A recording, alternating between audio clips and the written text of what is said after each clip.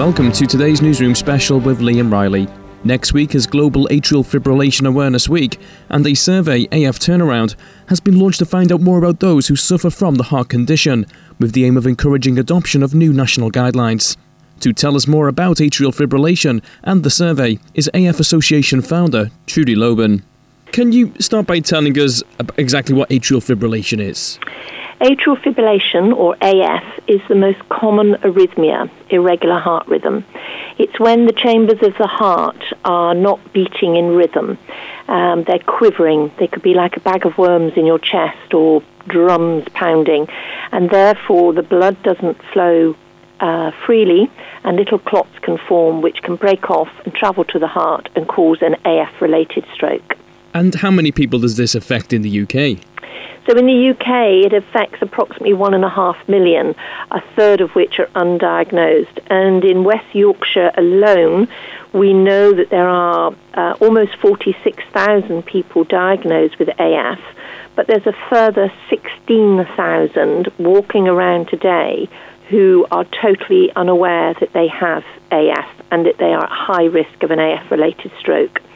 We also know that there's almost 600 strokes per year in West Yorkshire that are directly related to AF. They're what we call AF-related strokes. And AF-related strokes are more disabling, debilitating, and sadly, in many cases, prove to be fatal. And yet, with anticoagulation therapy to help reduce the clots forming and therefore they don't travel to the brain to trigger a stroke, most of these strokes, AF-related strokes, can be and should be avoided. And that is our message today during Global AF Aware Week, is that we need to detect AF to ensure that we protect against AF-related stroke with anticoagulation therapy, not aspirin. Aspirin's good for many things, but it has now been proven, and it's in all the guidelines, that aspirin does not help prevent AF-related strokes. You need to be on anticoagulation therapy, and then, of course, you need to be referred to correct the irregular rhythm with appropriate treatment. Right. Why do so many cases go undiagnosed? Well, for many, there are no symptoms, so they may not be going to their doctors. And for others, they may think it's palpitations, breathlessness, old age, although AF can affect anyone of any age, although by the age of 40, 1 in 4 of us will go on to develop AF. That's 25% of the population over the age of 40 are likely to develop AF at some point, and therefore a greater risk of AF-related stroke. So it's important to know the rhythm of your heart. Most of us know our heart rates, often because when we have our blood pressure taken, we're told our heart rate, or with Fitbits, etc. But what we're not aware of is whether our heart rate is in rhythm. So your heart rate ideally should be between 60 and 100 beats per minute, but it should be in rhythm. The easiest, simplest, and cheapest way of doing this, you don't need any equipment, is to know your pulse. 3 fingers from one hand onto the inside of your wrist on the other, and get used to feeling for the rhythm of your heart. Is it regular? Is it too fast, too slow? Is it all over the place? If it is, talk to your doctor. It very likely could be AF.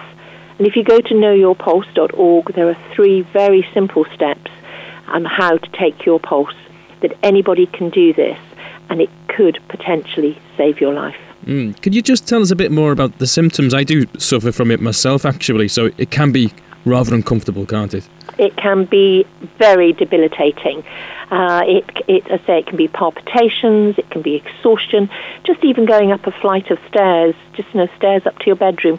You can feel absolutely exhausted or not even manage to make it up the stairs. And I know my mother can no longer climb stairs. And it's pounding in your chest. It really can be like a bag of worms. That's how many people describe it, or the thumping of drums. And then for others, there are no symptoms. And that's almost more deadly, because if you don't have any symptoms, you're not aware, you don't go to your doctor until it's all too late and you've had an AF-related stroke.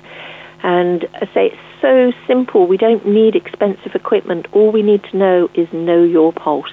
Okay, and can you tell us about the AF Turnaround survey? Yep, So we've launched a survey, the AF Turnaround Survey, which is about gathering information on what people are experiencing and their level of knowledge about AF, either before or since they've been diagnosed.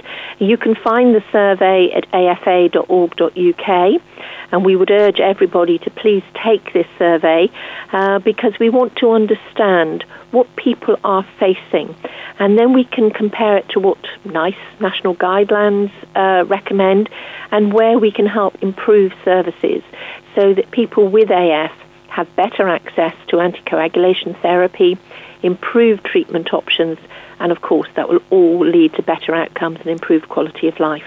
That website once again? afturnaround.co.uk and afa.org.uk. Okay, Trudie, thank you very much for talking to us. Thank you.